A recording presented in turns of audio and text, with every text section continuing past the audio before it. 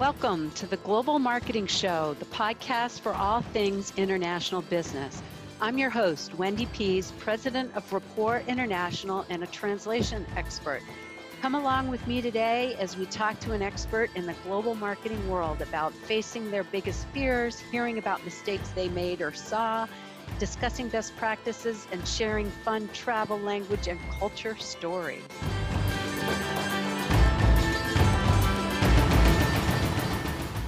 Bonjour, buenos dias, guten tag, hi, Global Marketing Show listeners. I'm glad to have you here today.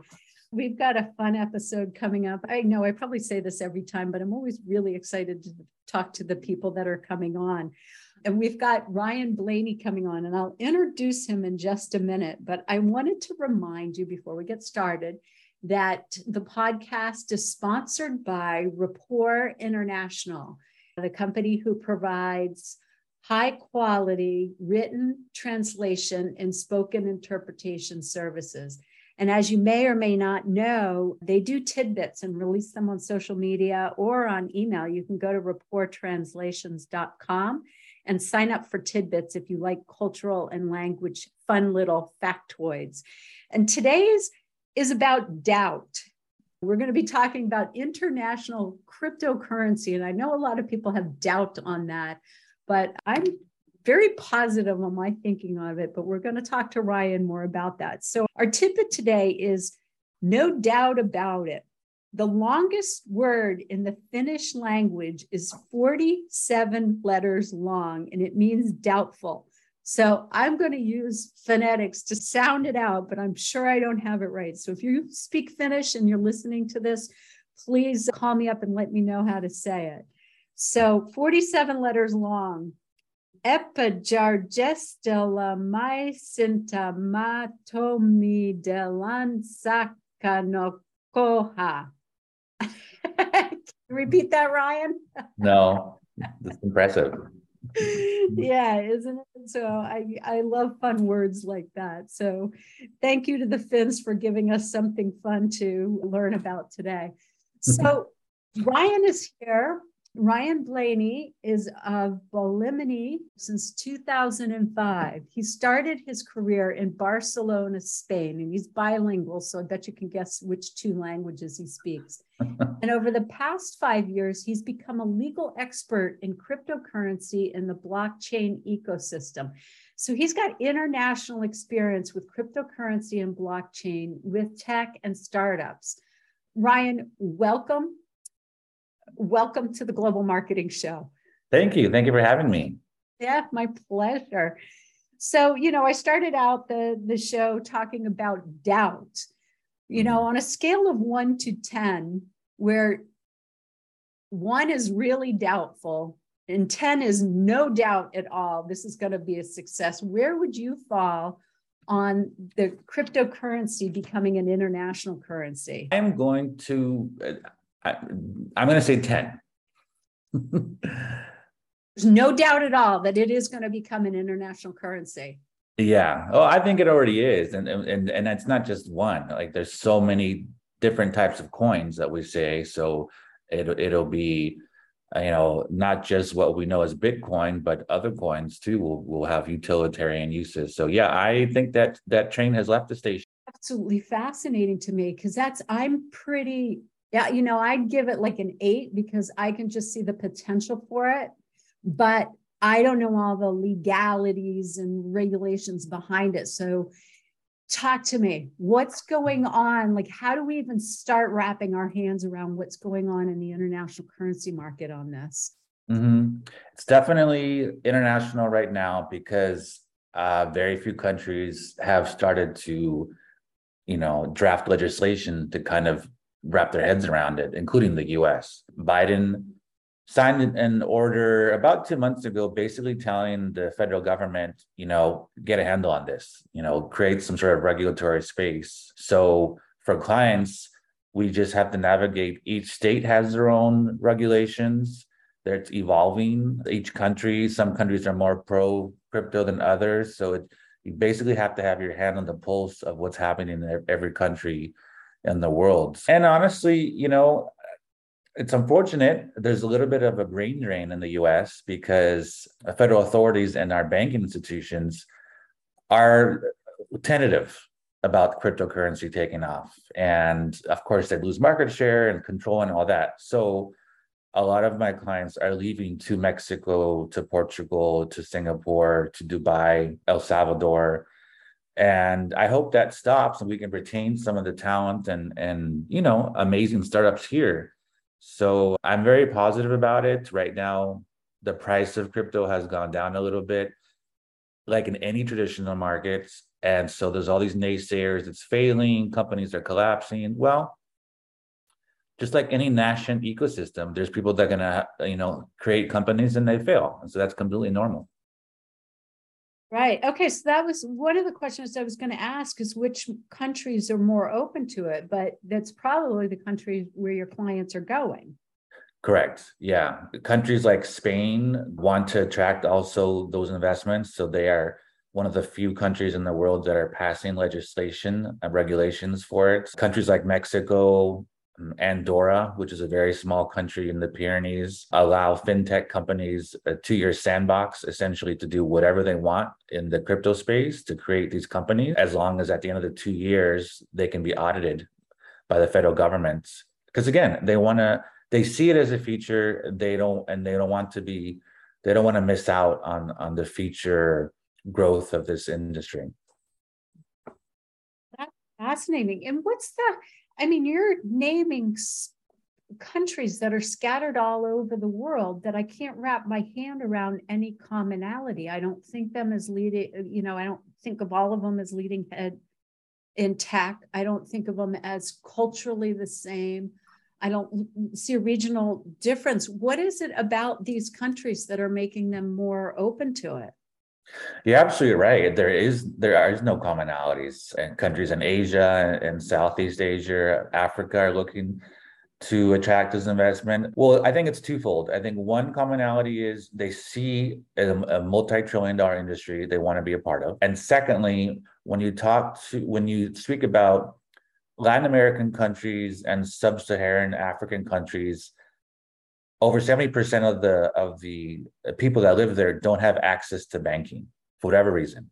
There's no infrastructure. They can't get to a branch because they live in a rural community. They don't have bank accounts.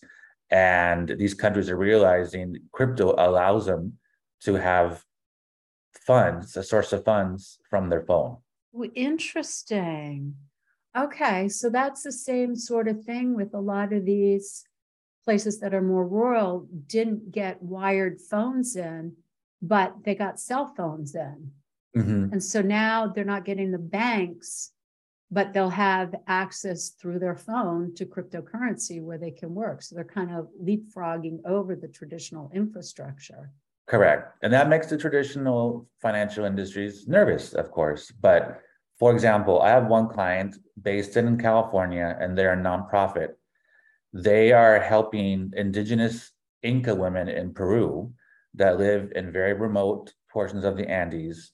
They've never had bank accounts in their lives. Now they have phones with an app where they can sell their traditional shawls and scarves and hats and make money via Bitcoin, and then use those funds to buy water, food, housing, etc. So Bitcoin is really out in the marketplace. Is there, that's a great example because people from all over the world want the high quality Incan made goods. I have some from Peru. The bags that I have last for years. They're fantastic. Oh, really? I didn't know that. Yeah. So we have, my dad was on the board at the Potato Center in Peru. And so he took trips down there, and then I went a few years back. And so everything we bring back from there is high quality. So it's nice. Wow. It's on my bucket list to go there for sure. Yeah. And the naysayers will say, well, see, cryptocurrencies, if there's no internet, the whole industry dies. Well, if there's no internet, our traditional financial institutions will die as well. So it's all, our global economy is forever intertwined with the internet right now. So. Right. And if you just think about it, that the internet dies, all of us can't work. I mean, we walk around going, well, I don't know what to do now. Exactly. So many of our phones are linked into the internet. Yeah. Right. So how about, so that's a client that you have in California. What are some of the other cool client happenings? Well, I have one client who I'm very excited about. They were based here in California, and they kept getting bullied by federal authorities. So they got scared because they're not doing anything wrong. So they moved their operations to Acapulco, Mexico, and they've developed a network of what we call BTMs. So they're ATM machines where you can take out money or you can purchase Bitcoin and cash out your Bitcoin. And now they have, I believe, 7 or 8 of these BTMs across the country, some of them in very remote areas where locals who never had bank accounts before can access cash through these BTMs. And that's one. I have another client that's an online exchange. So basically, you can swap out or buy different coins on their website. And I don't know if you've heard of this thing that's coming called the metaverse. I have heard of it, but go ahead and explain it. So I have several entertainment companies who are working with me now that they're building games on the metaverse. One example is a game. If you've ever played SimCity, I'm going to age myself, but it's SimCity on steroids. You live in the metaverse. You can purchase an apartment. You can manage a bookstore. You can run a business.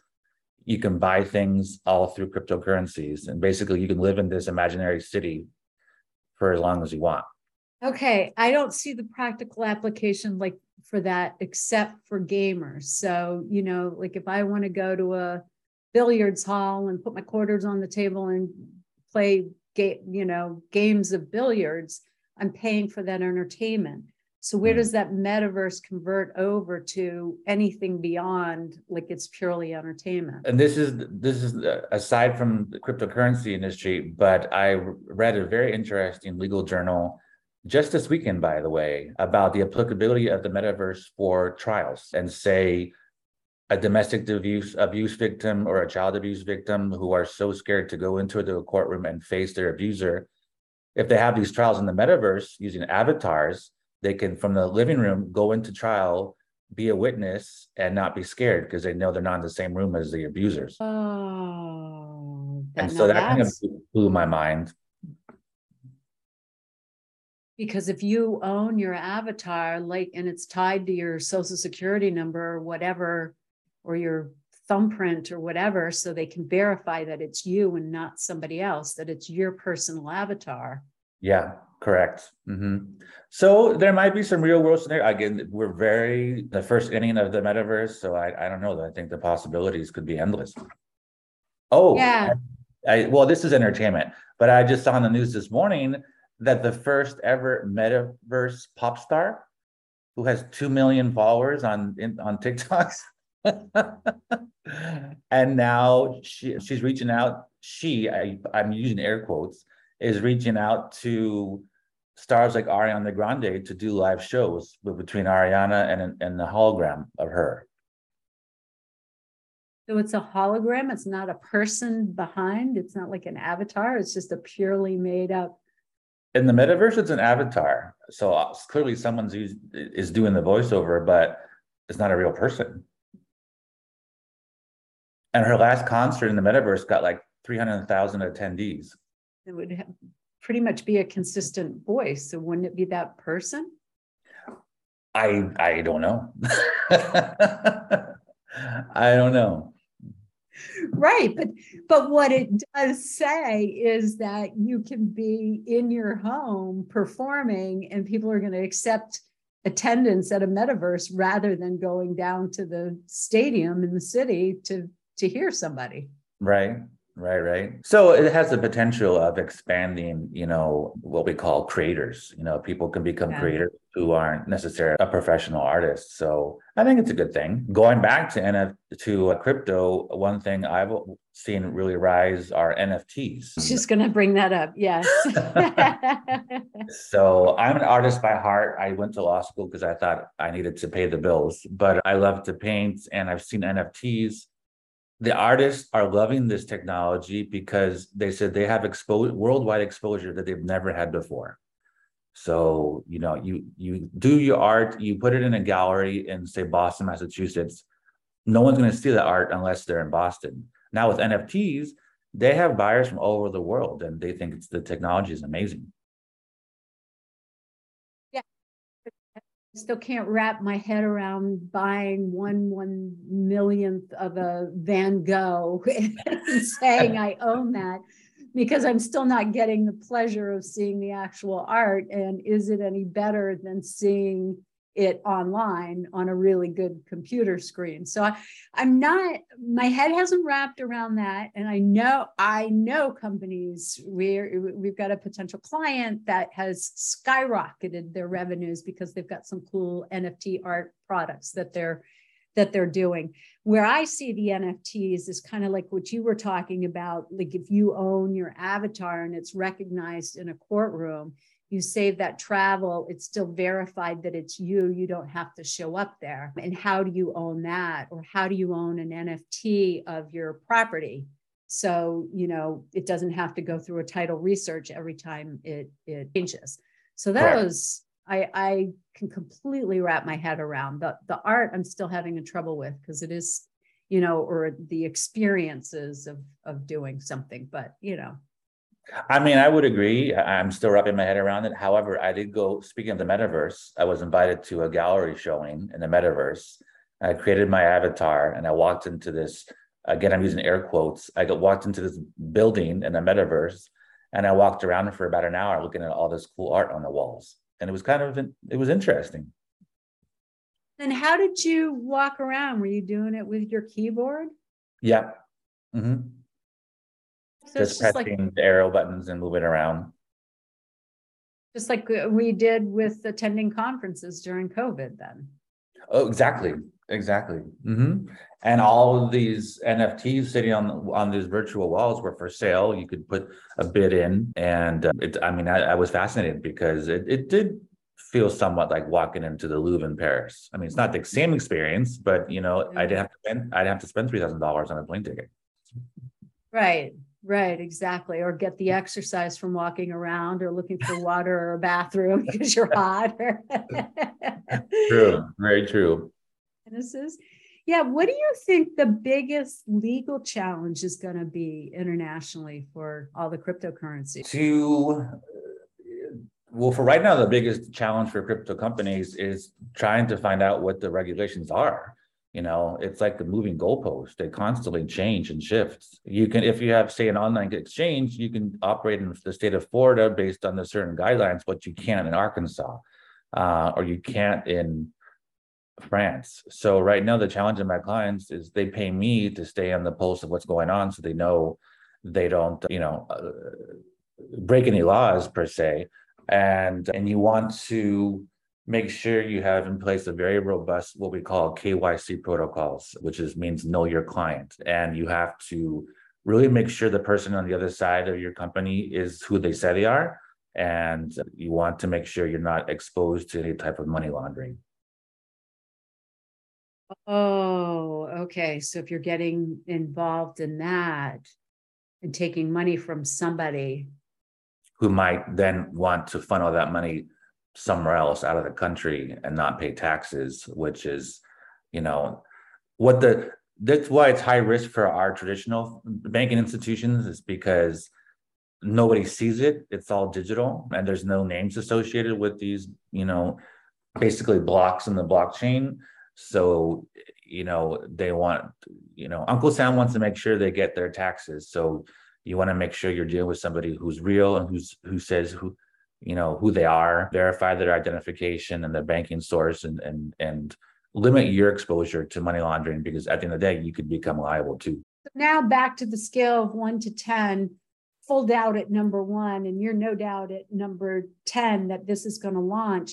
Now you've just brought up a whole bunch of stuff for those doubters to say it's never going to work, because you've got state regulation, country regulation, international regulation, and you've got no identity to it. So it looks like it just is a can of worms. So how does it work? Like, how do you trust it? Well, the one positive element of it is it's unhackable. So I always recommend if you can not to use an online platform like say Robinhood or Kraken, if you can get a digital wallet that you can put in your safe, because that way nobody could ever steal your funds. That would be But like a Coinbase. Coinbase is also an online platform, yeah. And there's always a risk of being hacked on those sites. So how do you get a digital wallet then? Talk to a broker or even those companies that you mentioned, Coinbase, they'll sell digital wallet and they're very easy to use. And you can buy and sell via those digital wallets. I have one, I have it in my safe. And in terms of all these different regulations, I think it'll happen at some point. The world economies will get on the same page in terms of regulating this and trying to figure out how it works. At the end of the day, I listened to an older woman who was so cute, and I'll never forget what she told me when I was telling her about the people who are a one on your scale of doubt with crypto. And she said, I remember when the first credit cards came out, and my parents said, who's ever going to trust this piece of plastic to hold my money? And guess what? To me, it's the same thing. When did the first credit cards come out? I don't know. If she remembered and she's still alive, that's definitely within the last 100 years. So that definitely. Yeah. I'm going to say 40s. That's what I was going to guess, 30s, 40s. Yeah. So change is hard, especially when it comes to our money. We want to be able to trust whatever new technology is coming out to move money around. And I understand that, but it'll happen and people will start to feel more comfortable once they somewhat understand how it works. Right. So who will regulate it internationally? It's a very good question. Maybe the International Monetary Fund, could be one. Some have even mentioned the United Nations, just because a lot of coins or companies in that space tie their companies to one of the climate action goals of the UN. I believe there's like 13. And so when they raise funds or make a sale, a portion of those goes to, protect the oceans, reduce carbon emissions. And so some have saying, well, maybe the United Nations would be one place that could regulate internationally this ecosystem. Wow, that's fascinating. I hadn't heard that. Okay, so when a cryptocurrency raises funds, explain Correct. that to me. I thought you had to mine them to make them. How do they raise funds? Investors or sales. So what people don't understand, there's a lot of philanthropy in the cryptocurrency space. I also do a lot of work in the blue tech space, which basically startups that somehow relate to the ocean, and they're selling NFTs, they're making money off NFTs, or they'll go through a round of investing with investors. That's the money that they make, and they put that money back into one of the sustainability goals. Didn't know that. Mm-hmm. Specifically NFTs, but a lot of nonprofits around the world are using cryptocurrencies to raise funds and to use those funds for good, basically. Why would that be? Well, I was going to say, why would it be more apt to the nonprofits be more apt to use cryptocurrency? But right now, there's the people who are heavily involved in it are making money. It's easier. The transaction takes 0.2 seconds versus a wire will take you a day or two. There's no currently transaction fees, and you have access to a wider net of funding all over the world. Same reason that it would make sense. I mean, I look at Rapport International, who takes and pays money all over the world. And it would be so much easier to not think through which platform would make sense, what's the currency exchange, what are the fees, and doing the different things. It would make more sense to just have one global currency to pay fast.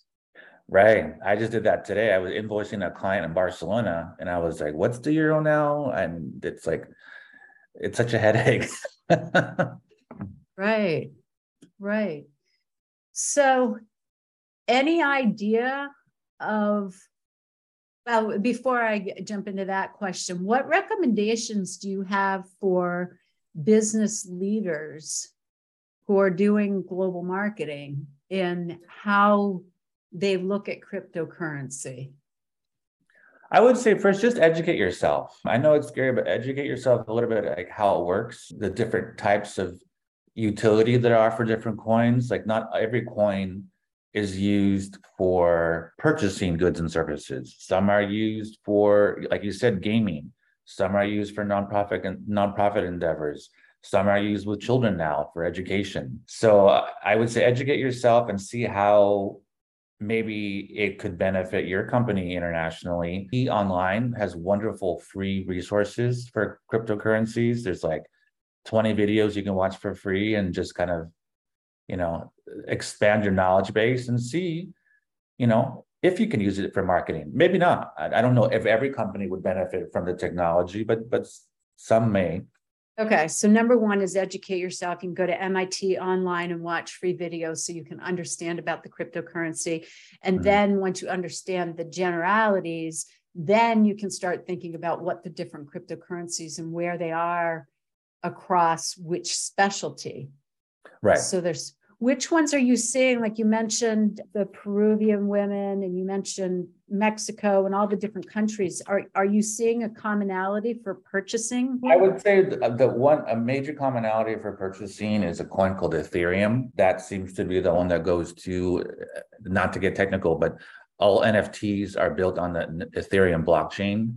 So it's easier just to use that as a source of funds. But then also, depending what sector you're in. For example, I invested in a coin that has a small market cap now called Tron, Tron. And it's basically a coin for creators. Think of like TikTok on steroids. You can use that coin to build videos and music. And I think it's a powerful resource for creators. So I'm pro on Tron. So it all depends what you like. Explain this to me. You can use Tron for creators. So I would pay a creator to create something for me in Tron. Is that what you mean? You can also, but the underlying blockchain technology that is used to create the Tron coin can be used to develop videos and entertainment factors. Oh, I see. So the technology behind it creates Tron, but it's also very good at doing the creating thing. So whoever developed that platform was probably more of a creative type person. For sure. Yeah. Like Ethereum was created as a coin, but then the underlying technology is what was used to develop NFTs. So that's what you call a utility coin. Some coins have value, but they also serve a purpose or have a utility. In my mind, those are the ones that are going to be the most successful. If you have a coin that has some sort of value but has no utility, well, it's kind of sketchy. Like, then how do you determine the value? So if you've got Ethereum for purchasing, because it built and a lot of the NFTs are coming out. You've got Tron for the creative. Is there something that's more recognized in the nonprofit or the gaming or education areas? No, I think Bitcoin is still the golden standard of use, but I wouldn't say there's one that's more popular than another for, education or entertainment. Okay. So you're seeing Ethereum in purchasing in those different places, but Bitcoin is popular all over the world too, or in the US, or where are you? Bitcoin's the original, the most widely known, has the biggest market cap. So it's known all over the world. Yeah. Ethereum, if I was going to compartmentalize, I would say Ethereum in terms of the art world is the go-to for artists. Sorry. And then maybe for some creators. But beyond that, Bitcoin is still, the granddaddy of crypto. Okay. So it's Bitcoin and Ethereum are the ones that you see surfacing up more on the international trade and paying. Sure. Yeah. But then you've got these followings of the other coins, which certainly makes sense from the activity I see. Yeah, and then some countries decide to go all in on one. For example, another coin is called Bitcoin Cash, which it's allowed as a national method of payment in, say, St. Kitts and Nevis in some Caribbean island nations. So in those nations, they decided to partner with the creators of Bitcoin Cash, and this used widely in those countries. But that's still an anomaly on the worldwide stage. And in the US specifically, you have cities that have doubled down. Atlanta, Georgia, Miami, Detroit, These are all cities now that you can pay your rents and your taxes with Bitcoin. Why there? Good question. I don't know. I know South Florida has become a huge crypto ecosystem. And I think it has to do with their mayor, who's been pro Bitcoin, has passed all these ordinances to allow local restaurants and forcing utilities to accept payments in Bitcoin. So somebody in those cities is pro, and they decided to take a risk and branch out and have an alternative source of funding. That makes sense. And Detroit, I know, has seen a renaissance ever since TurboTax has taken over there. The city's now beautiful. So that could be more of the technological push. But I would have guessed, some of the, what is it, San Antonio in Texas that has a good technology reputation, or Lincoln, Nebraska, or even California, I would have expected. I would have said, why not San Francisco? We're in the capital of tech, and they don't even have accepted yet. So I don't know what's going on in my state. It might be that they're now the behemoth tech. They're not the young, scrappy startups. Could be. A lot of crypto companies from Silicon Valley have migrated to Miami. Okay, which has a very international feel, touching down in the Caribbean and Mexico, and exactly, and a lot opening up to it more now. And a couple of Latin American countries are the first in the world to legalize Bitcoin on a federal level. So Miami, is on the pulse of those companies. Like El Salvador legalized Bitcoin, and I think soon to follow will be Peru and Brazil. Oh, okay. So there's a big movement in Latin America. Mm-hmm. Yeah. Okay. Fast stuff. I mean, I believe we'll get there. And I love the analogy with the credit card. Who's going to accept a little piece of plastic? Now it's who's going to accept something you can't touch. Exactly. But we already do that with buying online all our stuff. So I think it's fascinating. All right. Yeah, I think at the end of the podcast, I always like to ask people what their favorite foreign word is. Did I catch you by surprise? A little bit, but I think I have one. You think you do? I was going to give you time and say, foreign is defined loosely. So it can be any language, because any language is foreign to somebody. And it can be anything that is meaningful to you. So go ahead. Tell us what your favorite foreign word is. I think my business name. I was going to ask, how you got that name, or gave it that name. It holds a lot of significance to me. My mother's from northeastern Spain, so we speak a different language there called Catalan. And she's from a very small village where the soil is very, very red. It's a volcanic clay. And the Catalan word for that clay is bolamini. And I like this ring of it. And then also there's a cave that on land that my mom still owns, a very large cave that in 1930s, when Spain was going through the Civil War, my grandmother and her cousin lived in that cave with about 1,000 other villagers for about 9 months to escape the bombings of who would then become dictator Franco. So, my marketing spin is my legal firm is going to protect you just like this cave protected my family. Oh my gosh, what a fabulous story. I was trying to figure out how red clay tied in, and that is so heartwarming. It's just this cave protected 1,000 people, and that's why I'm here to protect you. Yep. Thank you. Wow. Especially what's going on now with Ukraine, it holds even more of a purpose. It certainly does. That it can happen to anyone, anywhere. And the people that make it through are so strong. Mm-hmm. So I'm so glad. Yeah. So Bolimini is spelled BOLIM as in Mary, IN as in Nancy, I.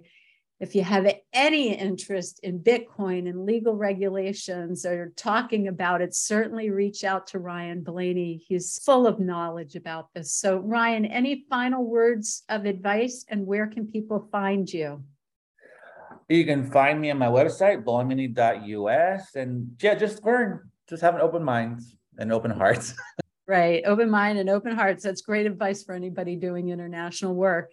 Okay. And so bolimini.us is the best place to find you. Okay, well, listeners, thank you so much for tuning in today. I hope you learned something. And if you didn't understand this at all, his advice was go to MIT and look for the free videos and watch it so you can learn about Bitcoin, because I think it's definitely coming. And on that scale of 1 to 10, so does Ryan, and he's more knowledgeable than me. So thank you, Ryan. I really appreciate you being here. Thank you for having me. This is wonderful. Yeah. And listeners, if you have something you want to say about this conversation, certainly go to Facebook and join the Global Marketing and Growth group. That's where we have conversations about the different episodes. So we'll talk to you next time, and don't remember to follow us so you can hear the next episode that comes out. That's a wrap for this session. A big thanks to you for listening to the Global Marketing Show. Hope you had just as much fun as I did. New sessions launch weekly on all places you find podcasts: Apple, Spotify, Google Play, and of course on our website. If you know someone interested in this topic, please tell them about us. Au revoir for now.